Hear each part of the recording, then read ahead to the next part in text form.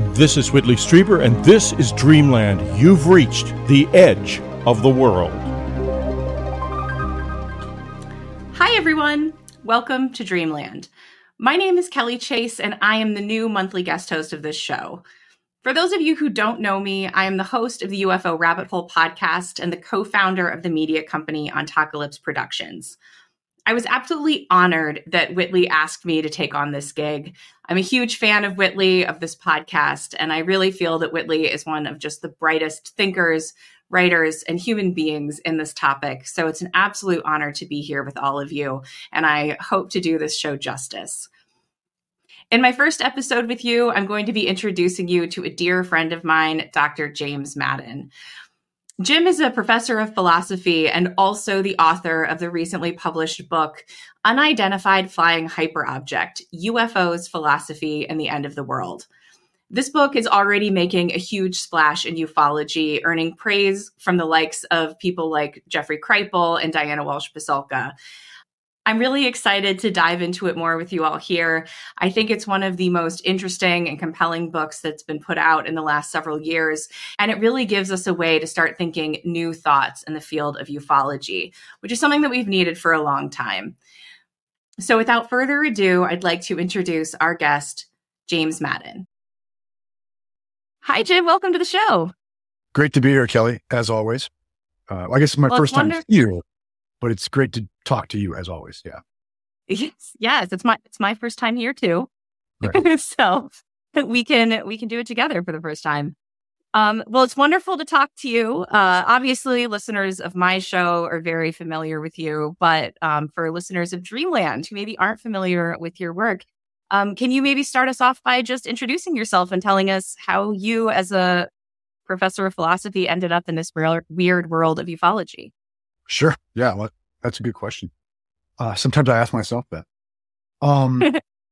So, I actually point this out in the book we're going to talk about. And, those who have met me before electronically like this will know, I was really not into the UFO topic until, in the last few years, like a lot of people. And literally what happened for me is I was watching X-Files with my teenage kids, okay, because we try to expose them to the good things in life, okay. And right when we got to the end of season 1 was when the first big Pentagon briefing happened, or that summer 2021, right? Wow. So suddenly the Pentagon is sort of saying you're not crazy if you think Fox Mulder was right. I mean, I know it wasn't quite that good, but it really struck me that this piece of lore that I grew up with was seemingly moving from mere lore to something that was like being taken seriously at the levels of the Pentagon. Of course, that whether it's being taken seriously or not, it was controversial, but it was in the dialogue at Pentagon in a way it never had been in my lifetime before. Right. And so, at that point, I started listening to podcasts and things. I started reading books for it on the first time. I'm sort of a book guy, so that's how I react to all things is I find the books and read them. I would, like a lot of people who had never looked into this before, or maybe who had been like unduly dismissive of it, was just shocked by how good a lot of the literature on the UFO was from a scholarly standpoint. Not to say it isn't mixed like any body of literature, but I was very impressed with, authors I read like John Keel, right? Authors I read like Jacques Vallée, authors like I read like Strieber. For me, it was to the point where I don't think this can be ruled out. Okay. We can't rule this out, which then began a process of thinking about it. And initially I didn't really think it was something that a philosopher could contribute to. Okay. And then I read, Diana Pasulka's stuff, and that really changed a lot because I saw someone trained not in the exact same field as I'm in, right, but a related field in the humanities actually making a contribution to this and raising thinkers like Heidegger and Nietzsche, that are right in my toolbox. And I realized, well, no, there probably is a contribution a philosopher can make to this. At the same time, I was writing a book on philosophy of mind, and cognitive science. And I was starting to see dovetailings between the issues that I was working on in sort of my day job and the issues that were coming up for me in my sort of intellectual hobby. And I started to see a road where I think a philosopher could make a contribution to this. Right. And that process, culminated with me, writing, unidentified flying hyperobjects, UFOs, Philosophy, and the End of the World, which came out with Ontocalypse Press. I'm very grateful to Kelly for all her help with that. And so here I am. I'm a mid-career academic who suddenly found himself unawares as a ufologist. Well, it's been really cool to watch your work as it developed. I've been lucky enough to, be friends with you while all of that was going on. And I know it's been kind of a whirlwind for you since the book was published back in November.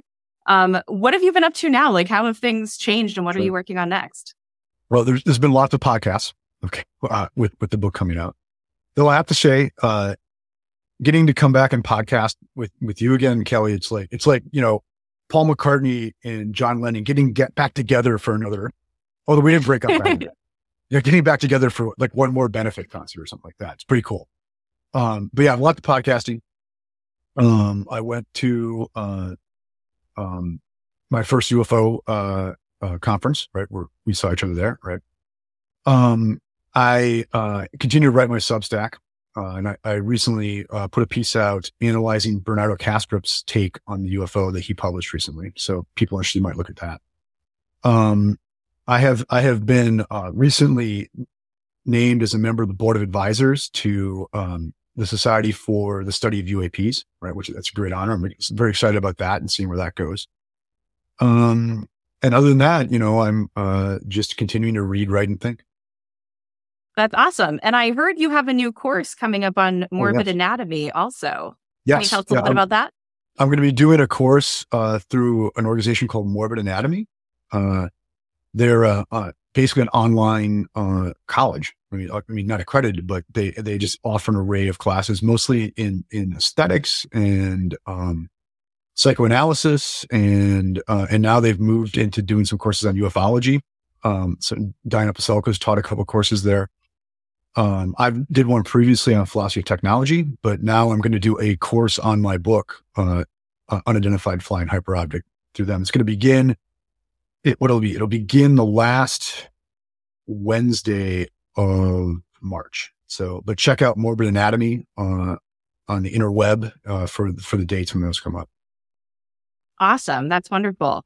So excited for that. And I think it's really great because listeners here today, we can give them a little bit of a sneak peek about, exactly what your book is about. I think that what excites me most about your book is that it offers ideas that are novel and different than, it's been a while. It takes a lot to really bring something new to this field. And I think you've managed to do that by approaching it from a philosophical angle, which really hasn't been done before. So I'd love to kind of just dive into some of your thinking that contributed to this book. I think one of the things that I learned about from you and from this book that I've found to be so helpful in understanding UFOs and also just, not to steal the name of your book, but thinking about thinking, how do we think about the way that we think, is the idea of object-oriented ontology. And I thought maybe we could start there if you want to talk a little bit about what that is.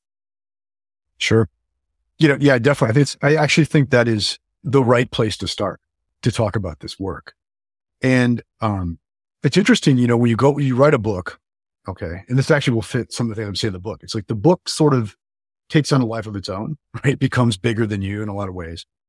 And I have found every time I've done an interview about it, I've learned things about my own book that I don't think I was really aware of. Okay.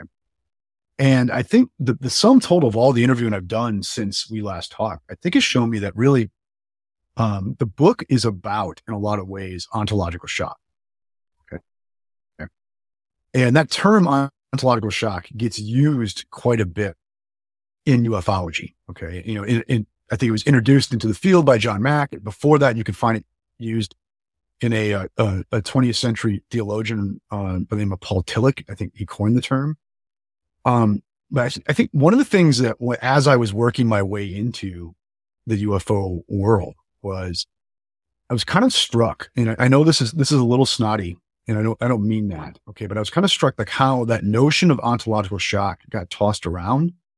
But most of the proposals for what the UFO is, most of the interpretations of it were not very shocking ontologically at all. Okay.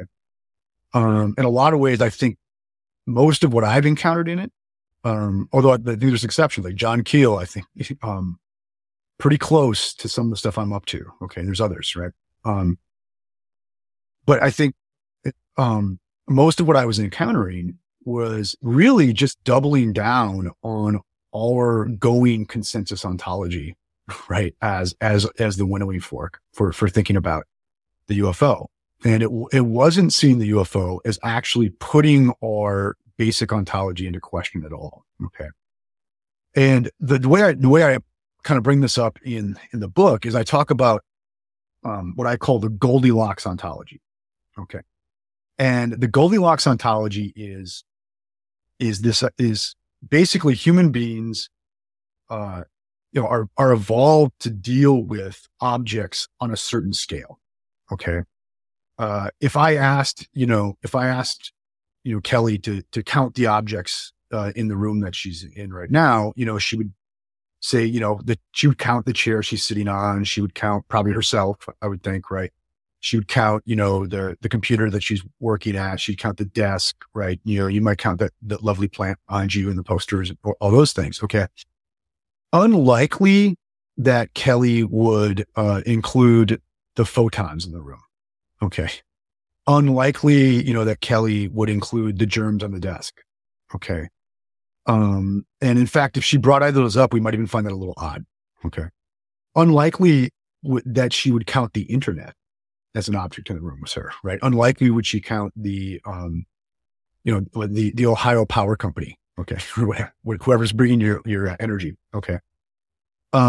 She wouldn't count those things. Okay. And why is that? Because I'm going to make a case here that those objects are very much in the room with her right now too, but she's not going to count those, or you wouldn't count those. Sorry, the third person thing. You wouldn't count those because humans are basically evolved to deal with these sort of, to use a common phrase in philosophy, these middle-sized dried goods that we can get our hands on, that we can see with our eyes, that we can touch and smell, that like make a practical difference for how we go about. Whereas like the photons don't really make a practical difference, right? The power company, the internet is not something we can get our hands on. So we're always biased to think about things in that Goldilocks ontology. Okay. So we tend to, whenever we're confronted with something, we think of it on a scale of the things that we can put our hands on. Okay. And even if we think there are such things as immaterial objects, if you think, say, like a human mind or a human soul is an immaterial object, we tend to think of it as, sort of like a ghost, which is more or less just you, but invisible. We still think of it as this sort of Goldilocks sized object, quote unquote, in that case, right? On the basic scale of things that we were evolved to deal with. Okay.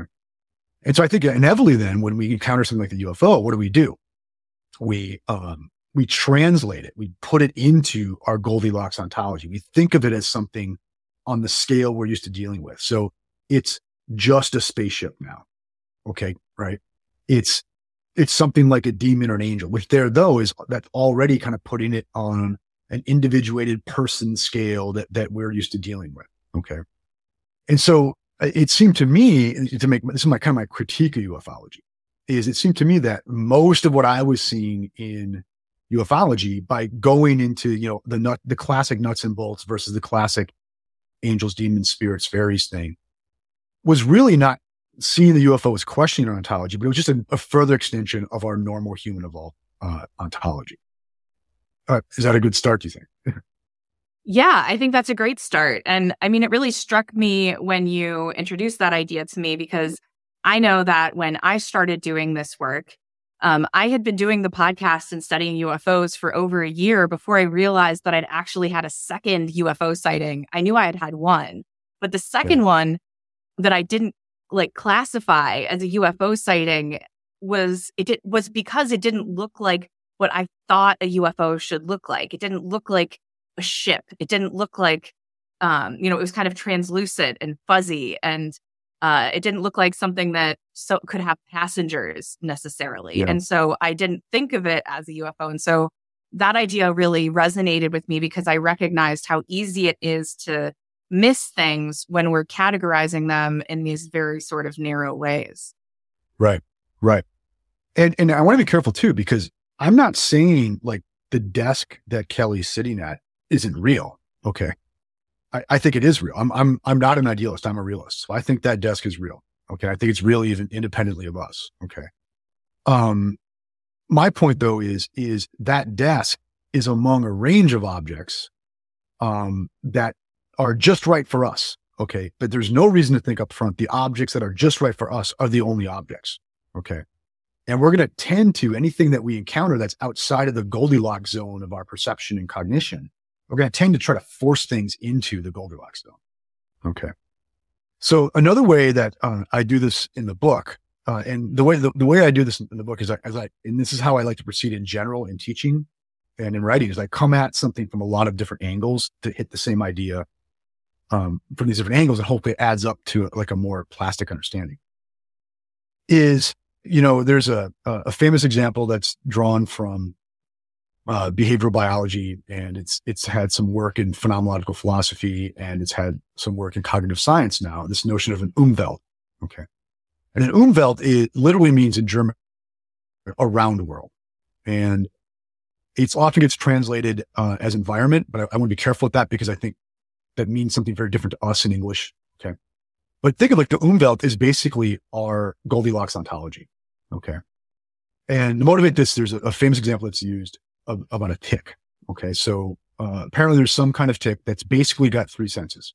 Okay. And all it has is it can sense the amount of, I think it's butyric acid, mammalian skin acid in its immediate environment. So it can sense when there's more or less skin acid in its environment. It can sense differences in in temperature. So, it can see heat signals, quote unquote heat signals. And it can feel differences in the tension on a surface that it's on. So it could like feel where skin is stretched tightly, I think is how it goes. And with those three senses alone, that tick can time its jump on you when you're walking by in a way that it's going to get to the vein and, put its stinger in there and suck your blood. All right.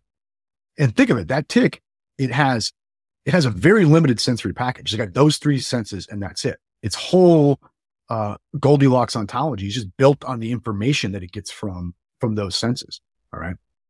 And so, when that tick jumps on me and bites me, all right, it's getting something right about me, right? I do indeed emit butyric acid. I do indeed give out heat signals. I do indeed have surface tensions on my skin, all of that. All right. So it's getting me right. The problem is what I am far transcends anything that's in the tick's Umwelt.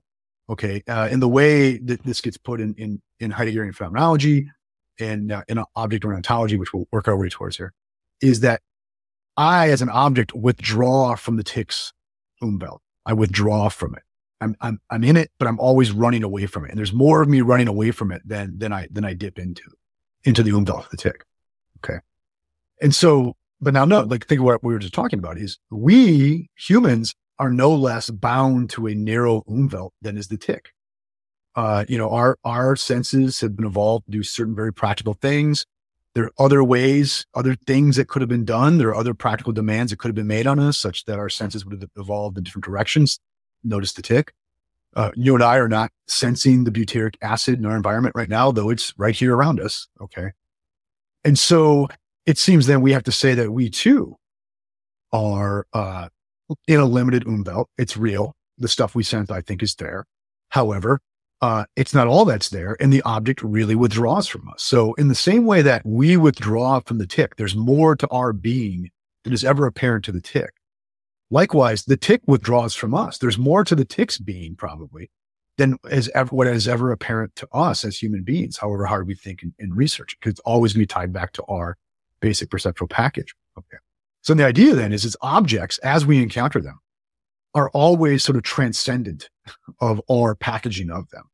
Okay. Which then means like the world then, once you make that move, is very mysterious, right? There's as much in what I call the Uber Umwelt, right? The super around world, the world that's beyond what's around us. There's always more in that than what's in our around world, in our Umwelt, which means, we should not be surprised when we're surprised. Okay. Because there's always more. Okay. And maybe occasionally we bump into things that are just at the edge of our Goldilocks ontology, right? They don't really fit. They're just at the edge. And you would think our experience of those things would be that they would be quite uncanny. One of our favorite words, right? They would be quite uncanny. They'd be unexpected. We might even say they would be alien to us. Okay. And you can see where I'm going here is, in general, I think if we start thinking in terms of this Uber-Umwelt distinction, we're on our way, in my view, to something like a grand theory of everything weird.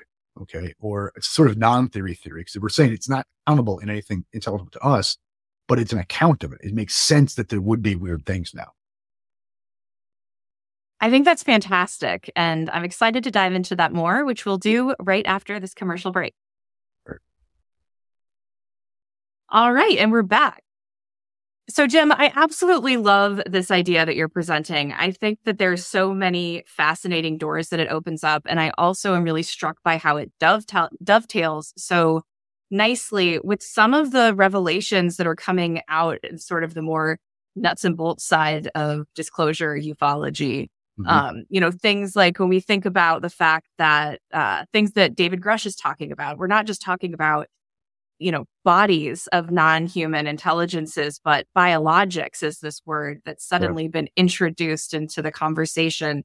And there's long been this suggestion that perhaps some of the beings that are most often seen, like gray aliens, might actually be some sort of artificial being powered by AI or something like that. And, when you talk about this, it makes me think how much that makes sense. That if you were something that existed in our Uber-Umwelt and something that maybe we aren't designed to deal with, that perhaps your intermediary would be some kind of an avatar that we would recognize as something that we could interact with and communicate with, but would also be so different from us that we would understand that it was alien in some way. And so I find it to be really valuable. And that's just one of the many ways that comes to mind.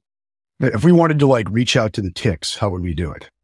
Right. Exactly. We'd have to figure out something relevant to their Umfeld. Okay. We'd have to do it in terms of skin acid. Okay. And think of it, in our attempts to do it would always come off as clumsy and weird to the tick because, it's not our jam. And so you could say, the things that come to us from the Uber-Umwelt are uncanny and weird because whatever's trying to do this is trying to remind us that there's something more. It could be part of the message. It would also could be just, it's inherently clunky to try to talk across the Uber-Umwelt divide too.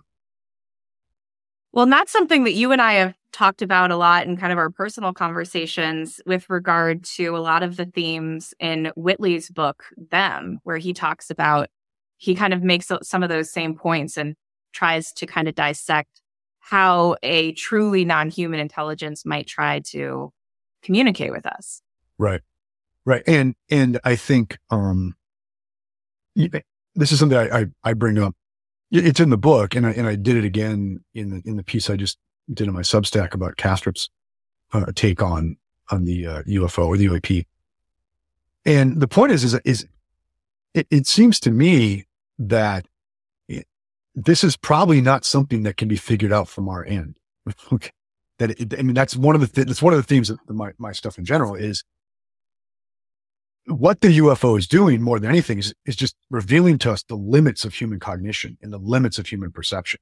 Okay. I think this notion of the liminal is really is important in many ways, and it comes up. And for me, we have to be open that this might be a limit we can't go beyond. Right. And that maybe what the UFO can do for us is remind us that in fact we do live in one among many possible Umwelt, and there is a great Uber-Umwelt out there, and the ball is not always in our court, right? That maybe there is a place where humans do need to collectively listen for something else, right? Because our attempts to our attempts to make sense of it are always going to pull it back into our Goldilocks ontology, which is precisely where it doesn't belong. No, absolutely. And I think, the way that you take it one step further in the book that I think is really cool is with this idea of a hyperobject. So maybe we can just start with the idea of what a hyperobject is. Sure. Okay. So let's go back to, our inventory of the room. Okay. Although Kelly's a good philosopher, so she would have counted the photons and she would have mentioned the internet, but, sort of a more naive. Okay. Kelly, especially Kelly wouldn't like mention the internet as an object with her probably, right? Or the power company's an object with her. Okay. There's a famous, and when I mean famous, I mean very old debate about this sort of thing, going back to Aristotle. And I don't necessarily go into all the details of the argumentation here, but Aristotle makes a very good case that anything that has an integrity of its own, meaning it would continue to be what it is, even though its parts can be replaced, okay? And anything that has a kind of control over its parts, all right? And anything that has powers and ability that its parts don't have, if something meets those criteria, then it's a real object in and of itself, okay? It's not just something you can reduce to or say is replaceable by its parts, okay? Aristotle mainly has in mind organisms here. He likes to point out that, you take your cat, Fluffy, and, Fluffy could, survive an incremental replacement of all of her parts, right? I mean, literally through metabolism several times throughout her lifetime, all of her parts at the lowest level of analysis are going to get changed over with parts in the environment. But you still have Fluffy. The cat still remains. So it seems like the cat has an integrity independently of the presence of the parts that compose it now. Likewise, all the molecules and subatomic particles that compose Fluffy behave differently because they are in Fluffy's composition. They do different things that they wouldn't do outside of her body. This is a kind of control the organism has over its parts. And then finally, the molecules composing Fluffy don't hunt, they don't date in the cat way, they don't grow hair all on their own, et cetera, et cetera. So there are powers Fluffy has that her parts don't have. So Aristotle says, ergo, Fluffy's an object. Fluffy's a substance, right? Over and above her parts. Okay. We can't just say we're going to have a materialist story about the cat that replaces it or just reduces it entirely to a story about its parts. Doesn't mean there's some magic gizmo that's making Fluffy be. Fluffy's something like an emergent entity or a compositional entity. That's all fine. But Aristotle would assert, but Fluffy is though an entity. And when we're counting things in the universe, we do count Fluffy. We don't just count her parts. Now, a guy named Graham Harman is a contemporary philosopher, and I think very well worth reading. And I don't know if you do show notes in this or not, but we get some references in there if you do. Harman argues, well, he didn't think Aristotle went far enough, okay? Because Aristotle says, okay, so the basic material stuff, the chemical level stuff is real, and then Fluffy's real, but then Aristotle's not going to count something like the population of cats as an object, right? He'll count Kelly and Jim as real and the parts of us as real in autonomous ways, but he's not going to count our friendship as an object, okay? Or our political community as an object, only in a very derivative sense.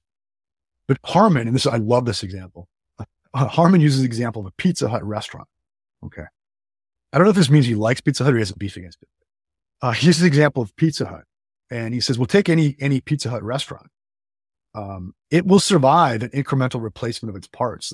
Probably, everyone who works at that Pizza Hut probably won't work there 10 years from now. Slowly over time, all of the equipment's going to get replaced. It's maybe the building's rickety, so all of its parts over time could get replaced. And we would still say the Pizza Hut restaurant persists independently of its parts in a way. Clearly, the Pizza Hut restaurant has powers that the parts don't have. Like none of those things can make Pizza Hut pizza independently of the restaurant. Okay. So it has its own powers and it exerts a certain control. Like we all behave differently because we're in Pizza Hut than we would elsewhere. Otherwise we get kicked out. Okay. Or fired. All right. So Harman says, well, in what sense then is the Pizza Hut restaurant, not an object in the same sense that I am, that you are, that the chair you're sitting on, that Fluffy the cat is an object? He says it meets all the criteria. So he says, look, if we're going to be fair here, then the restaurant's an object. Okay. But then Harman says, what about the Pizza Hut Corporation? Well, yeah, the same argument would work. It has an influence on its parts. It will persist through the change of its parts. It has definitely has control over its parts. Okay. So it looks like the corporation Pizza Hut Inc. is an object now, a substance operating autonomously on its own. And we can keep extending that. So probably we could say the same thing about the economy or about the environment. And it looks like there's all these grand, massive, systematic entities in the same way that an organism is a systematic entity that are operating in ways autonomous to their parts. Okay. Another philosopher by the name of Timothy Morton comes along, and Morton adopts the term hyperobject to talk about this. He says, yeah, there are objects that are so grand in scale, that operate on such large, like literal geographic scales and literal temporal scales, and that'll be important for us, that we only get a little glimpse of them. Like no one can get a picture of the Pizza Hut Corporation. We can go and look at this or that restaurant, but this or that restaurant is really just a part or an expression of a controlled entity of the corporation that is Pizza Hut. No one can get a full glimpse of the economy. We just can see this or that unemployment line, this or that, bank statement or what have you. And those are just expressions, right, of the overall system. We can't really see the environment because it's too big, too large, operating too big of a time scale for us to deal. But we can experience this or that, storm, or this or that flood, or this or that sunny day, whatever. You see the point is there are objects that withdraw from us,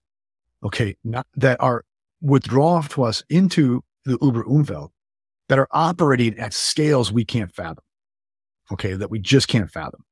And so the point what I want to propose is it could be that what we're witnessing as the nuts and bolts aspect of the UFO, or even the high strangeness aspect of the UFO, are all expressions of a grand hyperobject, a systematic entity that is operating in our Umwelt.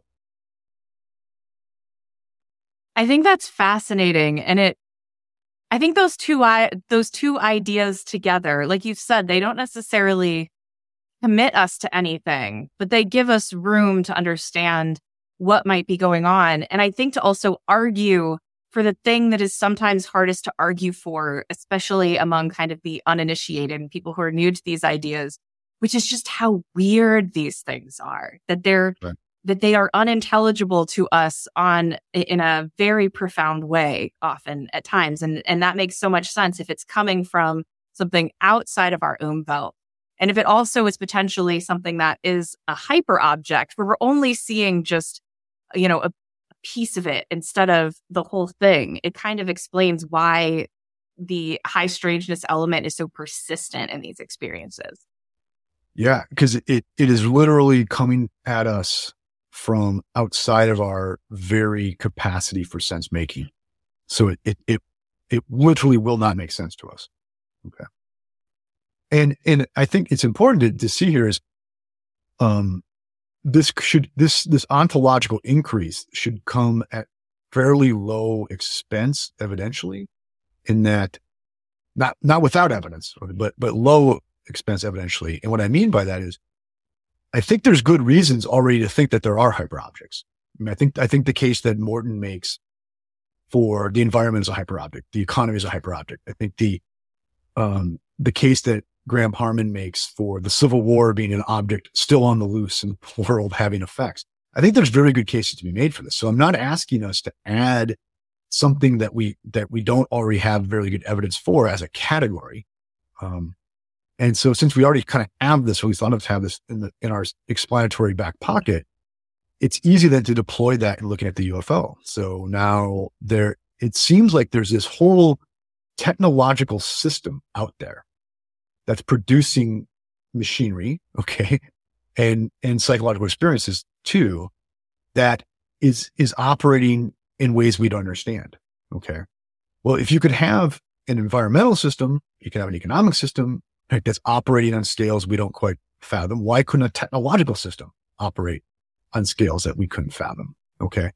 But I think, I'll say my theory has a harder time making sense of the nuts and bolts part of it, but I think it can make sense of it to say, there may very well be technological systems that are vast and all encompassing, that are operating over Umwelt, and we're just seeing little flickers of them in our Umwelt, which is the nuts and bolts stuff. Well, another idea that you present in the book that I find to be really fascinating is that this could be potentially something that we kicked off. Can you talk a little bit about that? Yeah. So, take the economy. It is composed by not just humans standing around, it's composed by humans doing things. Okay. There's a sense in which the economy is an artifact of human doing. But notice no one planned it. No one sat down and said, let's have an economy. As much as we'd like to think we do that, we don't. And so it's, what is the economy? It's this sort of hybrid thing that happens when you have an interaction between certain human natural doings and something else in the world that those human natural doings interact with, and then thereby create this grand hybrid object. This is something that's explored quite a bit by a philosopher named Bruno Latour. In his book, I think the best place to start for him would be, we have never been modern. Okay. And so, Morton points out how, there are now, earth scientists, geologists, environmental scientists who talk about the Anthropocene as a geological age of the earth. Okay. And Morton makes the case that he thinks the Anthropocene is a thing now, doing its own thing, operating on its own. But it resulted from humans doing things, going about our human business in certain ways, unreflectively, then interacting with an environment. And that interaction brings about a higher order object that now seems to be running the show from top down. And so, you have the UFO, although I think, we can make the case that there's always been some kind of, appearance of thing in the sky to humans. In Vallée's work, you see that. In Carl Jung's work, you see that. A lot of people have pointed that out. But it picks up, it takes off, as it were, in the mid 20th century, or maybe a little earlier than that. And well, I think this hypothesis can make sense of that, because suddenly human beings are literally going into parts of the earth we've never gone to before, up in the sky with our technology. We're doing things like introducing all sorts of communications technology, radio, television, all these things that are having a human effect in wavelengths and like in different places, literally, than we've never had an effect before. And then we start lighting off nukes. Okay. And so we introduce all these new things into the world. Well, it seems perfectly plausible then that our getting out of our lane, our kind of moving beyond what we were originally evolved to do, in our Umwelt, it's causing us to interact with things that were out there that we've never really encountered before. And the result of that is going to be a new systematic object, a new hyper object. Okay. That's going to now have a downward effect on us and whatever the heck was out there that we bumped into. Okay. And so once again, it's sort of like the UFO as a single kind of organism that has emerged from the human interaction with the environment, much like the Anthropocene is sort of like an organism that emerges from the human interaction with the environment, or the Civil War was an organism, or is an organism of its own that emerged from a human interaction with this environment. I'm proposing that maybe the UFO is something like that.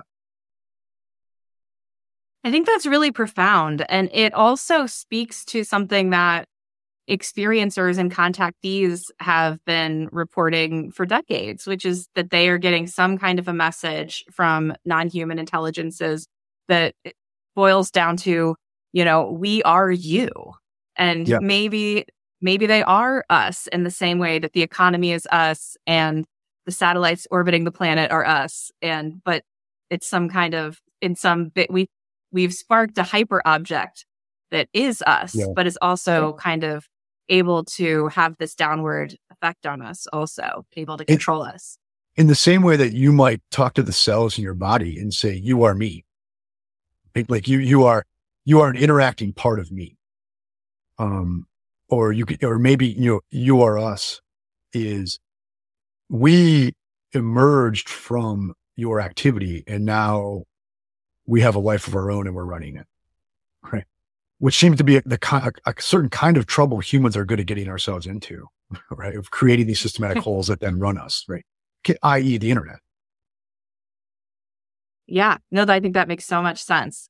So the other idea in your book that I wanted to get to is obviously the second part of the title is UFOs, philosophy, and the end of the world. And we've talked about UFOs, we've talked about philosophy, but what exactly do you mean when you talk about the end of the world, and why do you feel like that's so important and relevant to this conversation about UFOs?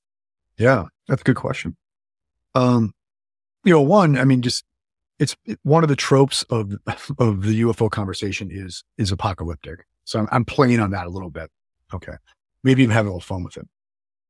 But also, more seriously, maybe the UFO portends the literal destruction of the planet will be fine. Destruction of the human race. Okay. Or, like literally the destruction of sentience and the rest of it. Maybe that's it. I'm not ruling that out.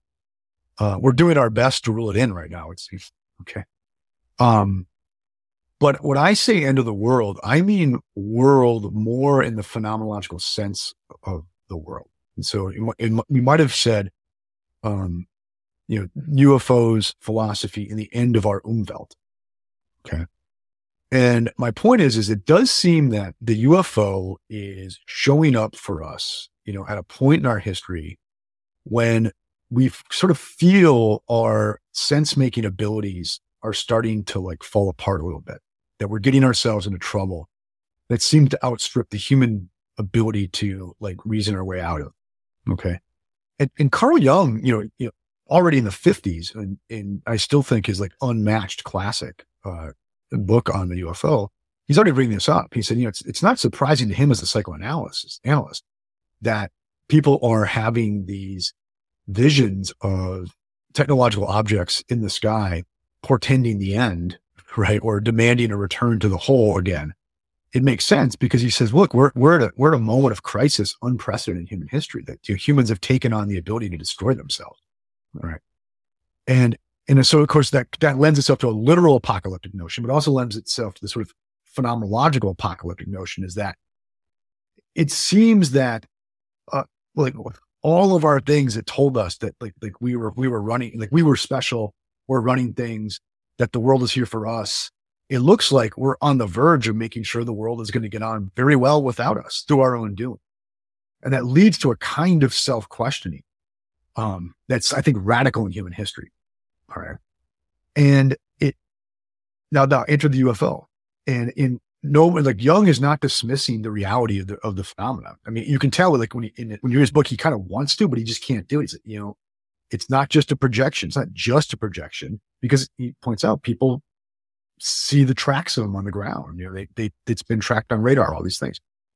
And so what's going on there is it seems like whatever is showing up here is showing up to us at a time where we really need to put ourselves into question in a way that humans have not before. Right.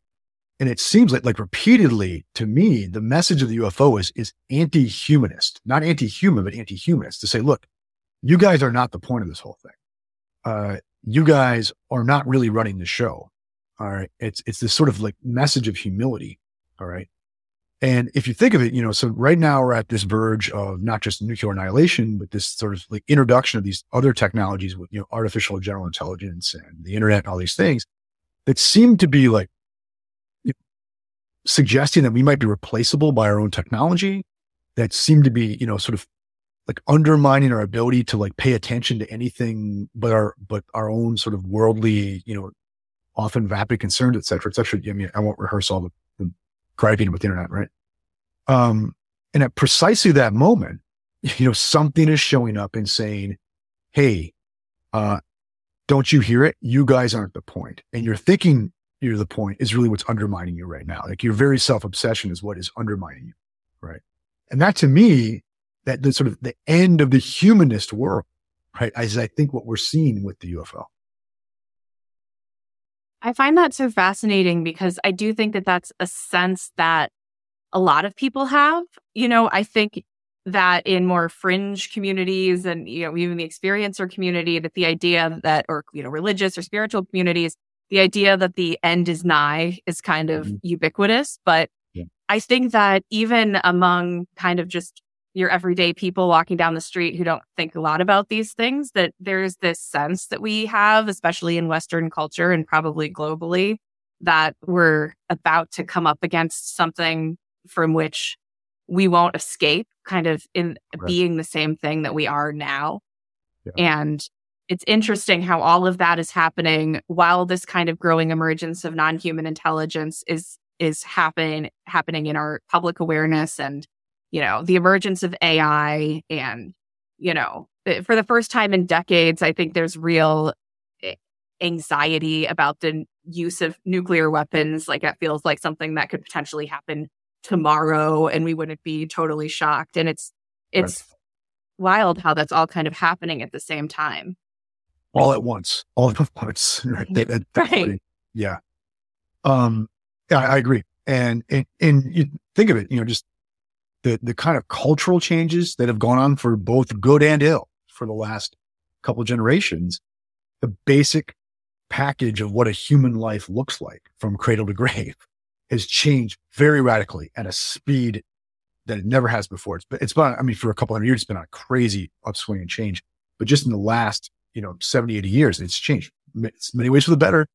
But it does seem at some point we're like outrunning what we were evolved to do.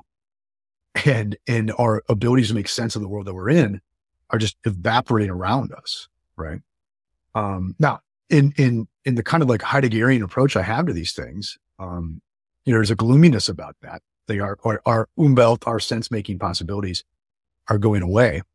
Okay. But there's a lot like the only way we're going to get through our humanistic obsessions, which I think are our problem, that they're the source of so many of our problems. The only way we're going to get through them or over them is to kind of ride this thing all the way down to the bottom. That's Heidegger's view, is we're going to have to just ride the techno-nihilistic train all the way to the bottom. Because then and only then will we be able to listen to something that might speak to us from the Umwelt that might be able to turn us around. Okay. So in a way, I'm like this pessimistic optimist, and that I think we're on rails that we can't get off of in terms of wrecking our ability to make sense.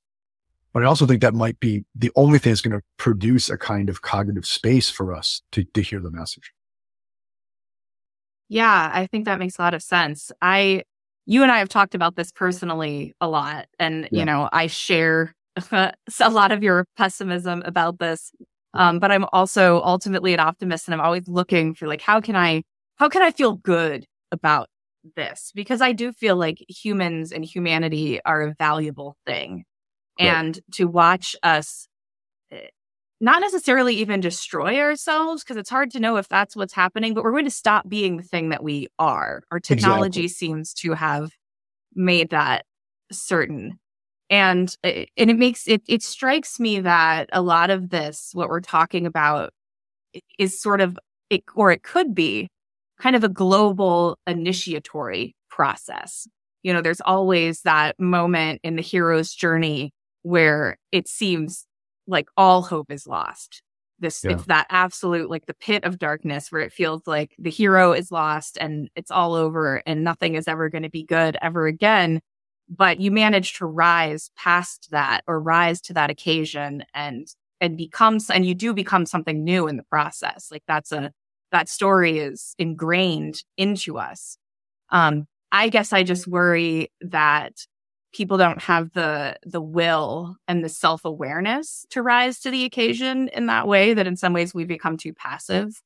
But I do see an opportunity there if you can rise to that dark moment and allow yourself to be transformed into the thing that you need to be to take it to the next level, that there is hope there, I think. And I try to cling to that. Yeah, me too. And I think at the end you strike one in favor of the pessimism in a way, because you and I think are in agreement here, is like the stakes aren't like, so Heidegger actually says this. He thinks the worst fate for us would not be nuclear annihilation or environmental annihilation. He doesn't take that lightly, but his view is that we would not do that to ourselves and just become oblivious to being entirely, that we would be just so ensconced in our technological nightmare that we just cannot pay attention to anything but our own obsessions. Okay.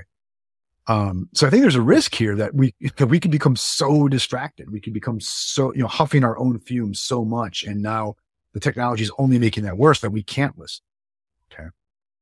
But then for me, that becomes, okay, that's the mission. That's like what you're doing. That's what Whitley's doing. That's what, like a lot of people are doing, is to say, look, there seems to be something to try to get through to us. Let's look at that thing. So for me, that becomes the mission statement. Yeah, I was really influenced by your work in naming my media company Ontocalypse Productions. And Ontocalypse, for me, felt like a really important idea, because I think that what we're talking about is more than just ontological shock. Like recognizing this hyper object at its edges and seeing it peep through our Umwelt. Like that causes ontological shock. Right, exactly. That causes ontological shock. But I think that what we're approaching as a species is more of an ontological apocalypse, which is, where all of those things kind of get torn apart and put back together. And that is really scary because because we don't know what's going to happen. Because if we could even think the thought of what that process is going to be, we would already be on the other side of it, right? Like but we can't conceive of what that ontological apocalypse is going to be or what form it's going to take. And seemingly from everything that's going on in the world, it could take a lot of different forms and maybe a lot of different forms simultaneously. But it feels like we're talking about more than just something that's shocking, but something that's kind of annihilating in a real way.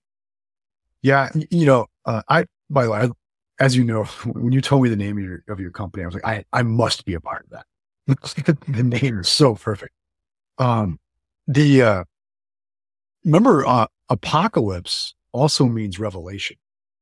So the last book of the Christian Bible, is sometimes called the book of Revelation and sometimes it's called the apocalypse. And so the apocalypse is the revelation sort of what was always there all along.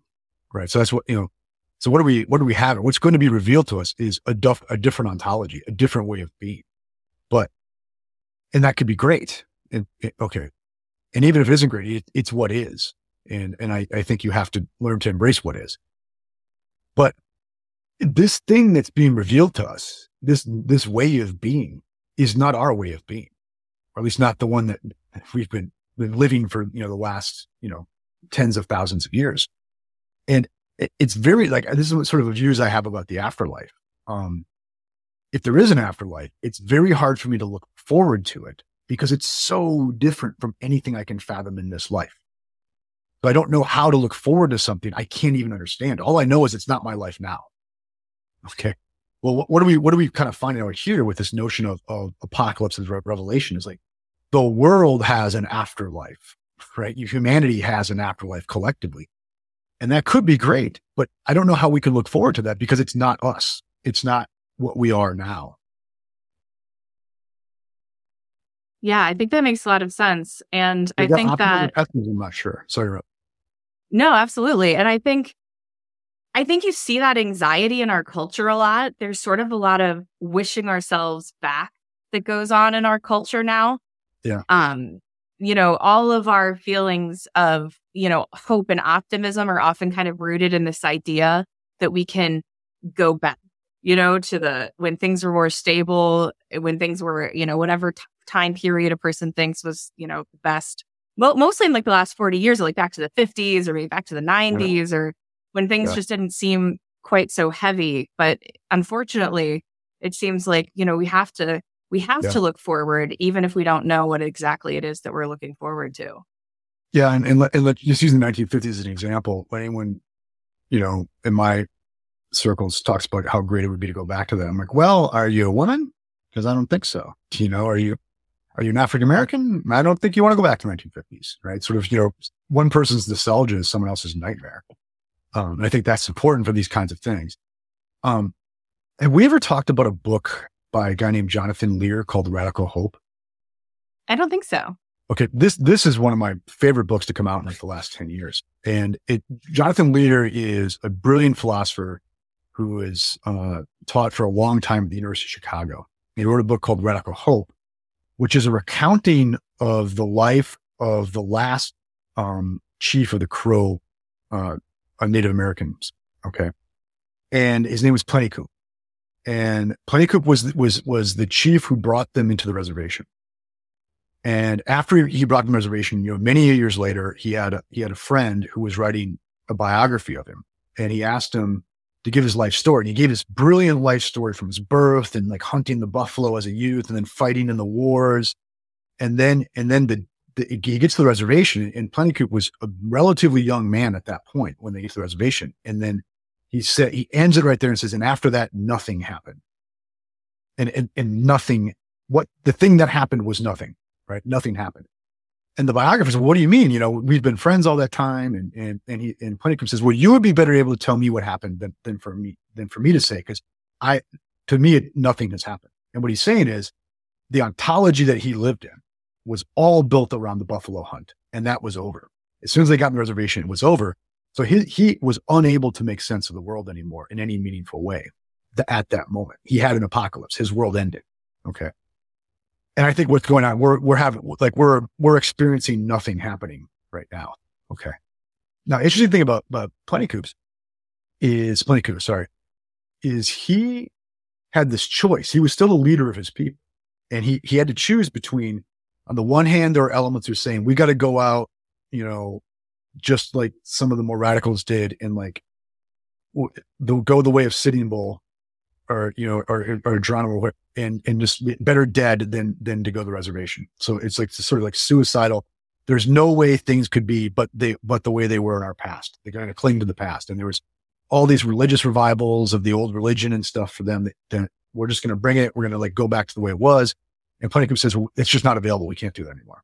All right. And there are others who said, hey, let's just become like white people. Okay. Let's just assimilate completely all that. And Plentycoops says, but that doesn't work either. Okay. And what he said, he has a dream in which he's told he has to have the virtue of the chickadee. And in their mythology, the chickadee is a mimic. And what he means by mimic is we have to listen. We have to learn to listen for what to do. Okay. And so Plentycoops just sort of holds himself in a kind of suspension, waiting to hear something new. And along the way, he actually turned the Crow into the most successful tribe that went to the reservation. Because he was willing to kind of like hang out in the nothing and wait for something new to show itself. I think it's a beautiful story. Yeah. It is beautiful. And it seems like it really applies here.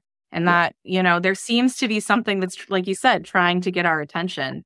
And whatever that thing is, we might want to try to get still and listen to what it has to say, because it might be able to help us. I counsel the virtue of the chickadee. I love that. Well, that's an amazing place to leave it for the free portion of the episode. We will be continuing with another 30 minutes of conversation for paid members of Dreamland, and I hope you guys will join us over there. So have we ever talked about the doomsday argument by Brandon Carter? I don't think we have. So this is apropos to where we were a little earlier in our conversation. So it's actually Carter, my understanding, never published it. He was an applied mathematician and had done a lot on the fine-tuning question in the anthropic principle, okay, which you might have heard of. And a guy named John Leslie, who is one of the strangest, most interesting contemporary analytic philosophers, wrote a book about the doomsday argument. And it's fabulously simple. So the one empirical assumption is that human population growth is always kind of like expanding out, maybe exponentially, so there's, for every generation, the population of humans grows, right? And grows and grows and grows and grows and grows and grows. And if you think of it then, any randomly chosen human, like you're just going to choose a human out of the bag and you don't know what time period it exists in. Okay. It becomes then highly probable that human lives very close to the end of the human race rather than anywhere close to the beginning of it, right? Because the vast majority of humans are going to live in the last few very big generations. Okay. So if we pull a human out of the hat and it's Kelly Chase, it's probable that Kelly Chase lived at the end. Okay. And it's very improbable that Kelly Chase lives in the beginning. The earlier you put her in human history, the less likely for that to be the case. Okay. So Carter and Leslie would say, like our intuitions that we're living at the end are always correct. Okay. And we're mostly wrong about it because most generations aren't at the end, but our intuition that we're at the end is always correct. Okay. So our worries about literal apocalypse are not unfounded on this view. Right. That's so funny. It makes sense though. That makes a lot of sense. It makes sense. Are we over 8 billion people now? I believe. Yeah. Yeah. And so think of like what the early generations, we're talking initially in the hundreds and then, then the thousands, the 10,000s. So there may, I don't know the real number on this, but maybe right now there's more humans alive now than the entire prior run or something like that. And so very likely, for any generation, if you don't know anything else about a human individual, you have every reason to believe that they're living towards the end of human existence. Right. Yeah. And then another sunny thought. Yeah, exactly. In Leslie's book, he then goes on to make a good case for like, maybe we should try not to destroy ourselves then. So, maybe. We'll see. We'll think on a dour note. Yeah. That's so awesome. Well, I wanted to transition to talking about some of the newer work that you're working on. Sure. I know you had told me that there was a new article that you're working on regarding David Hume. Do you want to talk about that a little bit? Yeah. So, and this was inspired, like what really got me going on this just in the last, week or so was your last episode on UFO Rabbit Hole. And it's, in that episode, you discuss quite a bit the work of Trevor Paglen. Okay. Am I pronouncing that right? Yeah. Paglen. Yeah. Mm-hmm. Paglen. Sorry. Mm-hmm. And, so Paglen has, this famous, maybe infamous exhibit he did. And there's sort of a film accompanying it called, You Got Effed by a Psyop. Okay. And the subtitle is Because Physical Wounds Can Heal. All right. And that was originally a patch, an insignia patch from a very, sort of spooky, clandestine military organization. And Paglen has gone about the business of sort of collecting and analyzing these things. Okay. And, so the idea is that in this view, we're moving to what he calls psyop capitalism. Okay. Where every one of us is now, because of things like artificial and general intelligence, it's coming because of the sort of attention economy of the internet, all these things, we're moving towards all living in a tailored psyop, right? Like a world, an Umwelt that is created for us, a cave that is created for us to keep us on board with something. Okay. That is sort of playing with our cognitive faculties from the inside out. Is that a fair summary? Yeah, absolutely. Okay. And so going back to the point about David Hume, the 18th century Scottish philosopher, sort of famous or infamous, bringer of the Enlightenment, the English speaking world, in a lot of his view, had a very, very influential argument on miracles. Okay.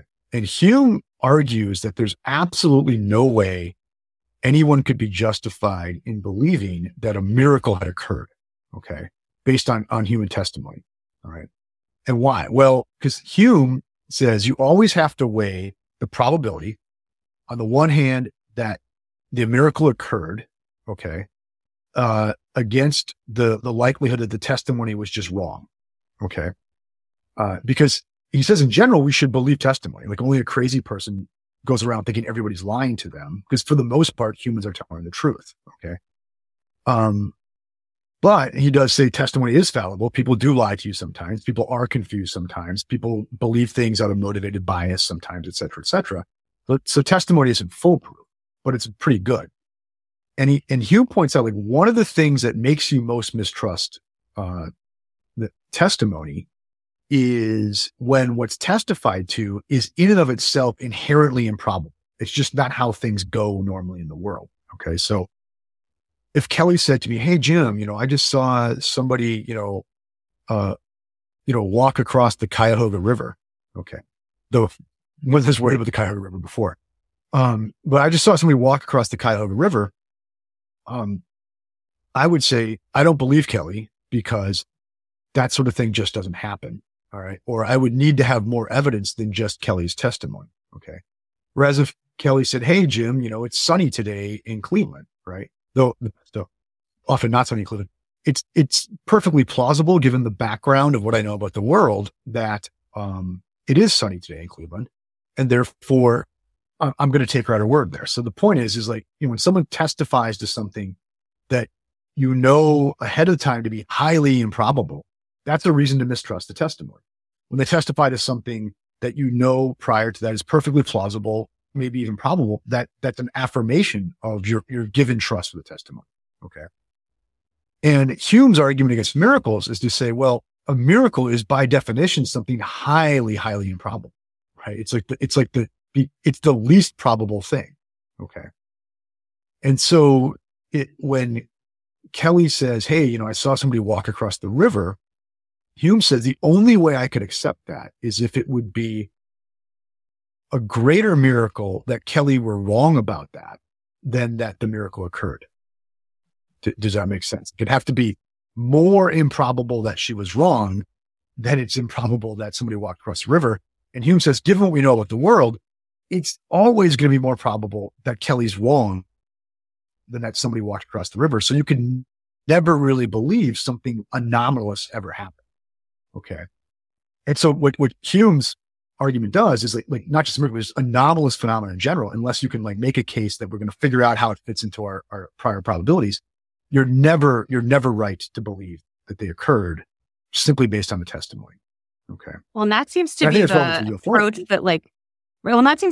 that most debunkers take, right? Where it doesn't, the answer is always that the person is lying or they're mistaken and it doesn't matter how many people are lying or mistaken, because it's always going to be more likely that those people, no matter how many of them there are lying or mistaken and that someone walked across the Cuyahoga River.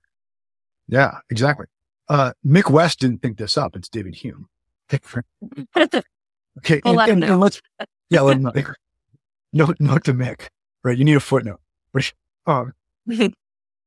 let's give the devil his due. I mean, Hume's got a point here. We don't want to just be credulous. And when someone does testify to something really extraordinary, it's right to say, okay, what's more likely that person's, a huckster or off their rocker or something like that. I don't mean to make light of people's problems, right? But, or that this event occurred. And that's why I know people in the UFO world get testy about, was it Sagan who said extraordinary claims require extraordinary evidence?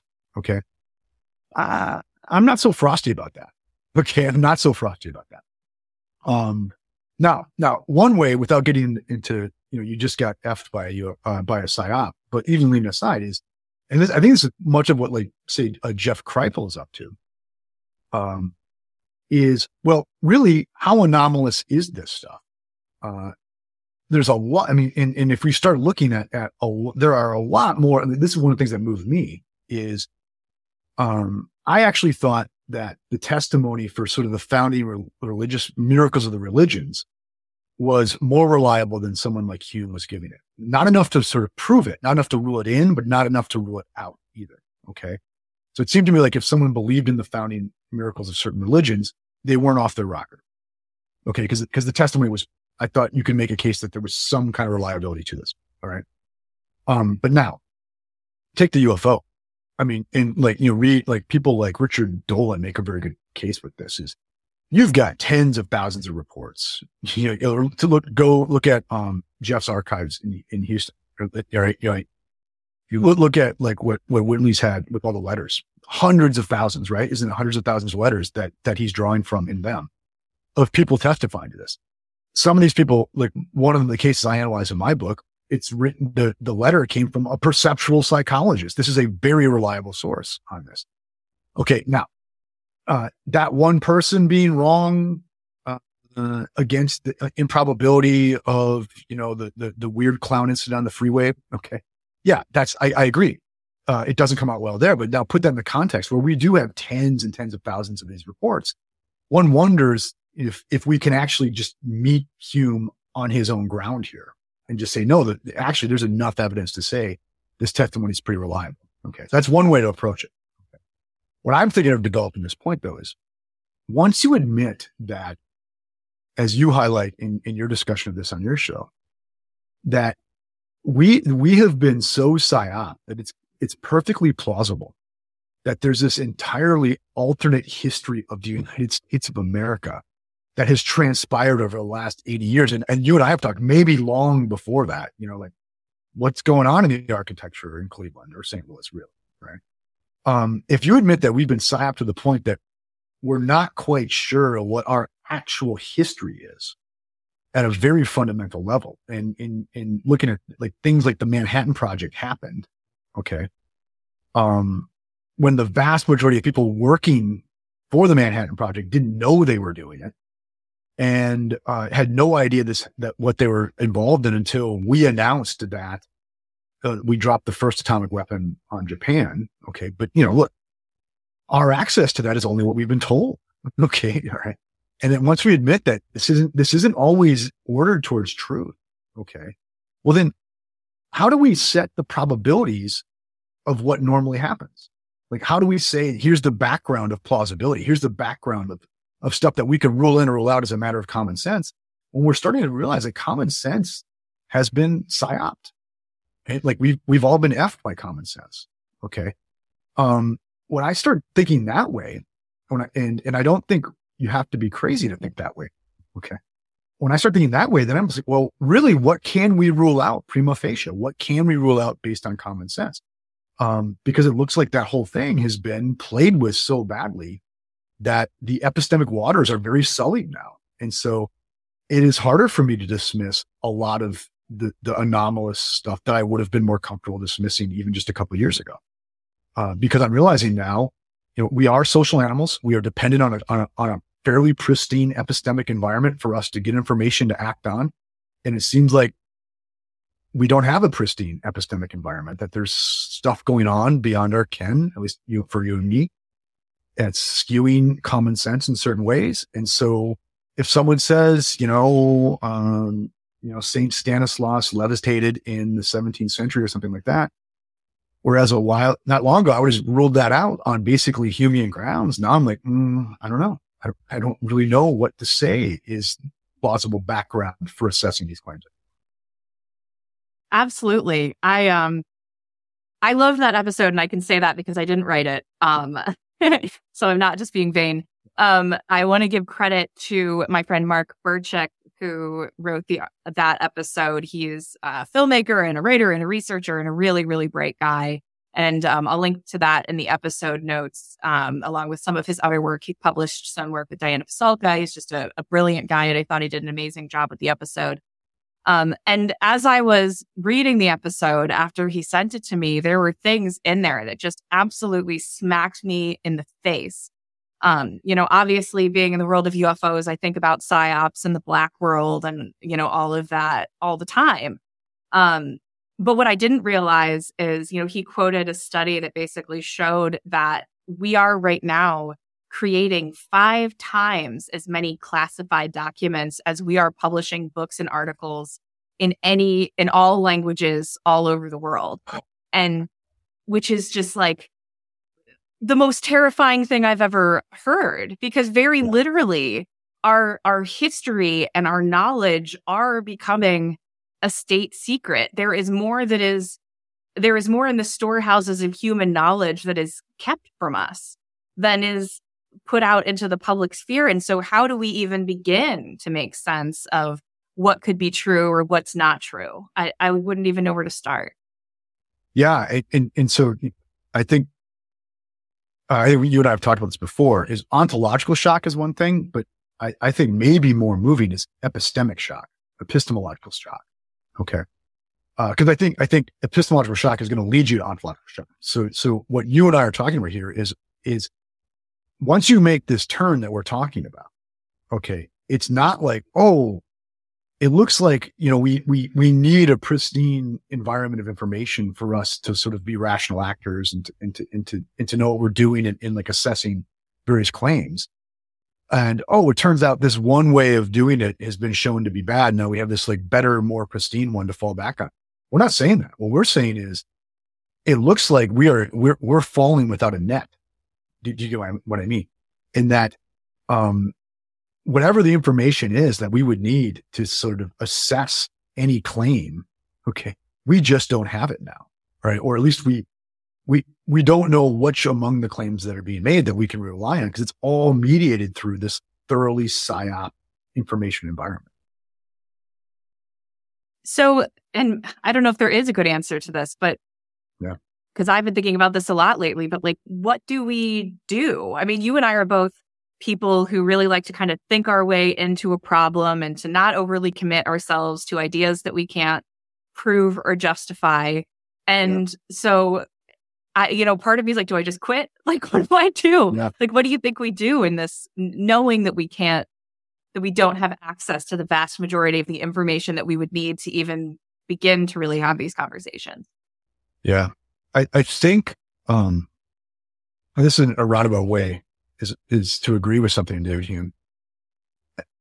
I think we have to learn to live with a kind of skepticism. Okay. But it's not a skepticism that denies you, any belief. Okay. I think so for right now, I do not, okay. So in order for me to have a good marriage, right?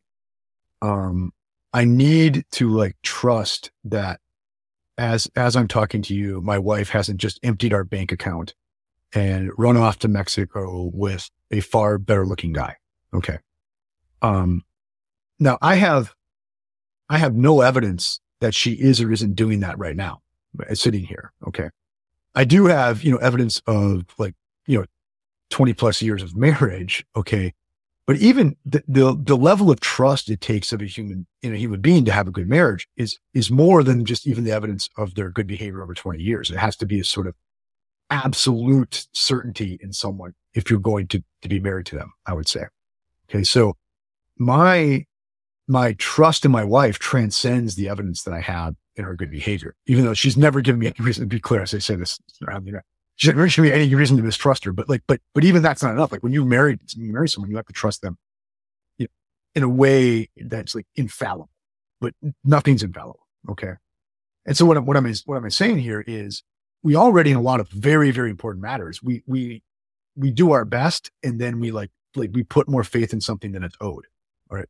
We have to do our best first. Like I wouldn't say trust someone like your spouse of 22 years when you've only been dating for 2 weeks. That's a recipe for disaster. I think we've all had that one, right? But if you're with someone for 22 years and they've been impeccable, even though it's still consistent with that impeccable behavior that they would ruin your life, I think you still you continue to commit and stay with it 100% as if it's infallible. Okay. So what's my point is getting around in the world always assumes that we're trusting the evidence more than the evidence warrants. There's a kind of faith act always going on as we get around in the world. Okay. And so here, what am I going to do, with respect to say anomalous phenomena? Well, I'm going to talk to all the people I can about it. I'm going to read all the books I can about it. I'm going to look at all the evidence as best I can, and I'm going to make a judgment. And I know whatever judgment I make, I'm going beyond the evidence. I'm going to do that, but I'm doing that in everything in my life anyway. Okay. And I think we just have to get used to admitting to ourselves that we're fallible, admitting to ourselves that we're finite, admitting to ourselves that we can be wrong about everything. Okay. But then to realize that doesn't really necessarily take anything away from you, right? It takes away from you kind of the arrogance of certainty, but it doesn't take away from your belief. It doesn't take away from you even rational justification. It just means you're going to admit there's always a footnote on everything you affirm. Yes, I affirm it. I've done my due diligence, but footnote, I could be wrong. Right. Yeah, I think that kind of humility is really important. And I think it's something that in some ways is hard to learn to live with at first and gets easier over time. Like it makes me think of even before, I got really deep into all the UFO stuff, there was the pandemic. And regardless of what anybody thinks about the pandemic, without getting into all of that, I mean, there was a part of me in those first couple of weeks when everything was shutting down where I was just like, I really never thought any of this was possible. Like I intellectually knew that it was possible, but I didn't actually think that it was. And having to learn to live with the fact that that kind of contingency in my world, I think capitalism in particular, and the kind of capitalism that we're living in now, it's constantly projecting this kind of monoculture and stability and this idea that things are just going to keep getting better forever. And so it can be really jarring for people who are, maybe my age and a little bit older, who haven't really experienced a lot of things that kind of shake that worldview and make you recognize that really bad things can happen and they can happen quickly. And that the basic mechanisms of how we live from day to day are highly contingent and that they can be disrupted almost at any time. Like I remember, I think having to come to deal with that, there are older generations who have lived through those sorts of things and know it. But for me, I was like, well, this is news to me and I have to process this information. But it doesn't mean that I feel less safe now, but it doesn't mean that I'm any less safe than I was before. Yeah. Because you're hitting on this sort of notion in Heideggerian phenomenology of thrownness. Okay. You're just thrown into a world, and that world was up and running before you got here. And there's this whole history of it that led up to it that you're kind of not even privy to. And there's a tendency to think that like your moment is somehow representative of all moments of human history. When in fact, no, this is just a moment, and it hasn't always been this way, and it won't always be this way. Going back to like the apocalyptic thing, right? In higher ed now, there's all this consternation about how, we're teaching for the first time really, students who have been born since the digital revolution. So they don't have a memory of a life before the digital revolution. I mean, I can, I held on to getting my first cell phone until I was like in my mid to late 40s. And so, I lived most of my life without that. And I find myself encountering my students thinking, oh my gosh, they have no idea what the world was like before the digital stuff. And I can get a little like chippy, like, well, they don't really understand anything. They don't understand what the real world was like or something like that. But then I realized, I was in the first generation that, didn't remember a pre-television era. Okay.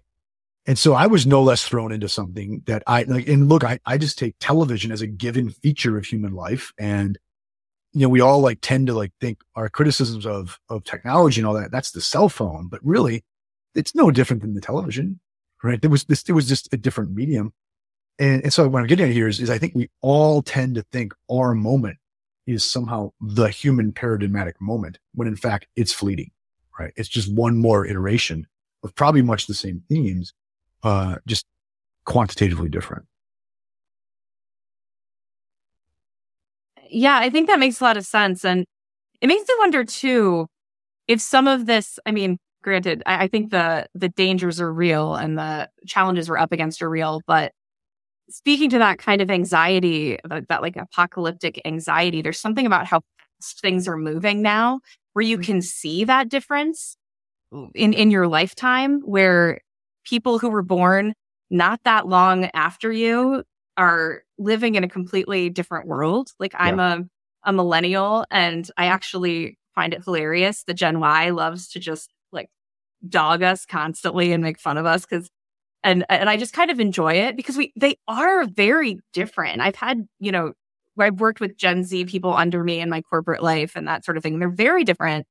But at the same time, like 10, 15 years ago, I was them. That's not really that long ago. I was doing the same things, but 15 years ago was before, the crash in 2008. And, we were still kind of riding this like kind of party vibe that went from the 80s and the 90s and even into the 2000s where, we were kind of naive and felt, living was good and times were easy. And it was, it's a fascinating thing to see. But I think that when we watch things move more quickly, we become more aware of our own obsolescence in real time.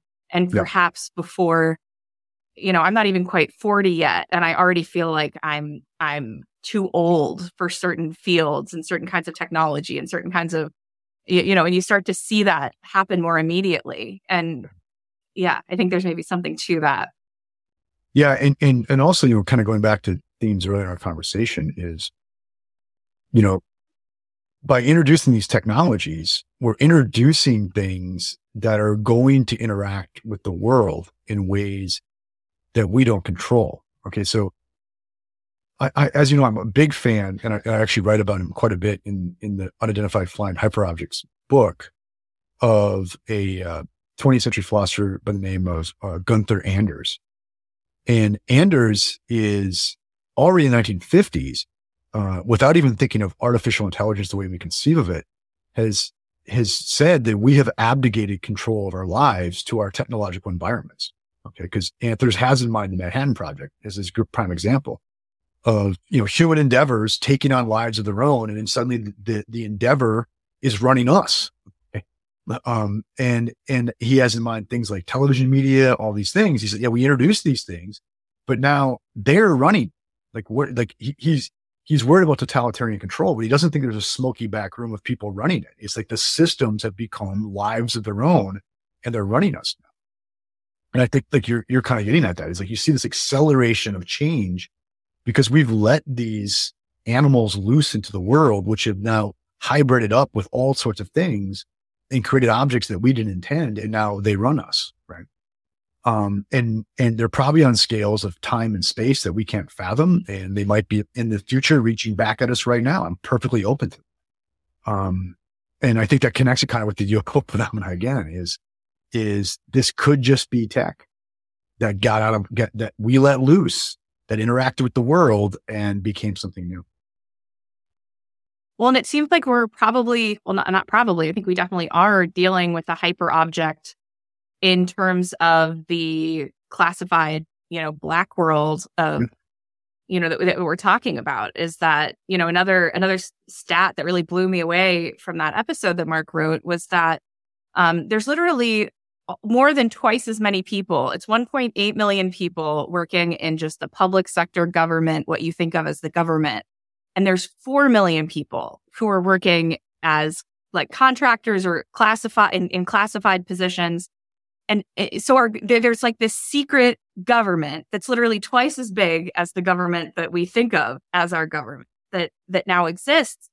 And that in and of itself is this kind of hyper object that got out of control. We set up, the government and the military and the intelligence, world to say like, hey, like protect us, take care of us, make sure that things keep going.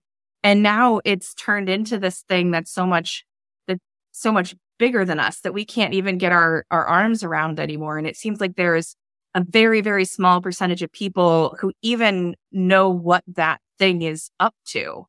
And it's probably up to a lot more than any one person can know.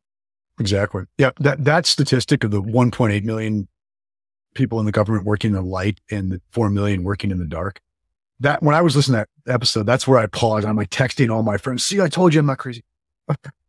And you're right. It is there, because a lot of times I think people think you have to posit this sort of smoky back room of, of ultra powerful smoking men, right? Who are running the black world. And it might be, maybe no one runs. It's all compartmentalized in the same way that there's no one running my body. Like there's no one running my organism. My organism is a systematic entity that has come to control a certain set of organic parts. Okay. Well, it might be the black world. No one runs it. It's a systematic entity, right? That it has a sort of organic control over the parts. I'm actually, that's much more how I think of this than I do of there being something like a group of people who are consciously controlling it. I think more likely what it is it's a systematic entity that's just run off on its own now. And where it's taking us is probably beyond our ken. Yeah. A question I've been asking myself a lot since working on that episode is why anyone would participate in this. Like why would you, it's just such a foreign idea to me that you would even participate in any of it. But as we're talking now, I'm kind of seeing that, well, first of all, probably there isn't anyone really running it. And if there are a group of people who think that they are running it, that it, in some ways that probably their willingness to do so is a response to like the anxiety that it provokes to even know, how big this thing is, and to feel like maybe you have some kind of a control over it. And maybe you do feel like you're doing it for the good of your fellow humans for better or worse. And whether or not that's true or not, obviously can be debated, but I guess it helps me see a little bit more of what the motivation might be. Like, why would people, because I don't tend to believe in like mustache twisting villains. I don't think there's a lot of truly just like soulless people out there. I mean, they exist, but I So it's an interesting conversation because I think it's helped me kind of come around on that a little bit. And this is the point that came up in your episode, and Anders makes this point a lot too, that the vast majority of people working in the Manhattan Project did not know they were working in the Manhattan Project. They came in to do a certain job, and they had no idea what the bigger picture of that job was. I suspect for probably 99.9% of the people in the Black world, they signed up for a certain thing. They had a certain skill. They signed a contract, and then to keep advancing, they had to get higher level clearances. And next thing you know, they're deep into this thing, and they have no idea how it relates outside of itself, and they're in no position to ask about it. So I've probably used this example before. Is cognitive scientists love termites, okay, because termites are very easy to simulate in computer models, because termites work by like a list of 2 instructions. Find the dirt ball, roll it till you get to something that smells like you, leave the ball there, repeat. That's it. And then, as inevitably the mound will get higher and higher and higher as the termites do this. And eventually it'll build this beautiful, incredible, complicated, cathedral structure. But not a single termite has any clue what it's doing in terms of building that. It has a certain set of very low level instruction that just does its thing. Okay. I think for the most part, not always, but for the most part, we go around like termites. We've got a couple of instructions and we do it and we go and we have no idea what it adds up to. That's why I would say we have no idea. We have no idea what hyperobjects are emerging from our activities. We have no idea. We have no idea what gods we serve. Right. I think that's the perfect place to leave it. Jim, thank you so much for doing this. This is, obviously my first episode doing this show, and I knew you were the person I wanted to have on because I always enjoy our conversation so much, and your thinking has meant so much to me and your friendship. And so thank you so much for being on the show today. Yeah, thank you, Kelly. As you know, it's always a blast to talk to you. It's an honor that you had me on for this momentous episode. All right, I appreciate it. Thank the boss for letting me come on too. I appreciate his willingness. So absolutely, anytime, will do. I'd be happy to come back. Awesome. You've been listening to Dreamland. Be sure to tune in again next week. Dreamland is brought to you by UnknownCountry.com and its family of subscribers. Our theme music is The O of Pleasure by Ray Lynch. Unknown Country was founded by Ann Strieber. Our news editor is Matthew Frizzell. Our coordinator is Amy Safrankova. Whitley Strieber is your Dreamland host, and I'm your announcer, Ted Alexander.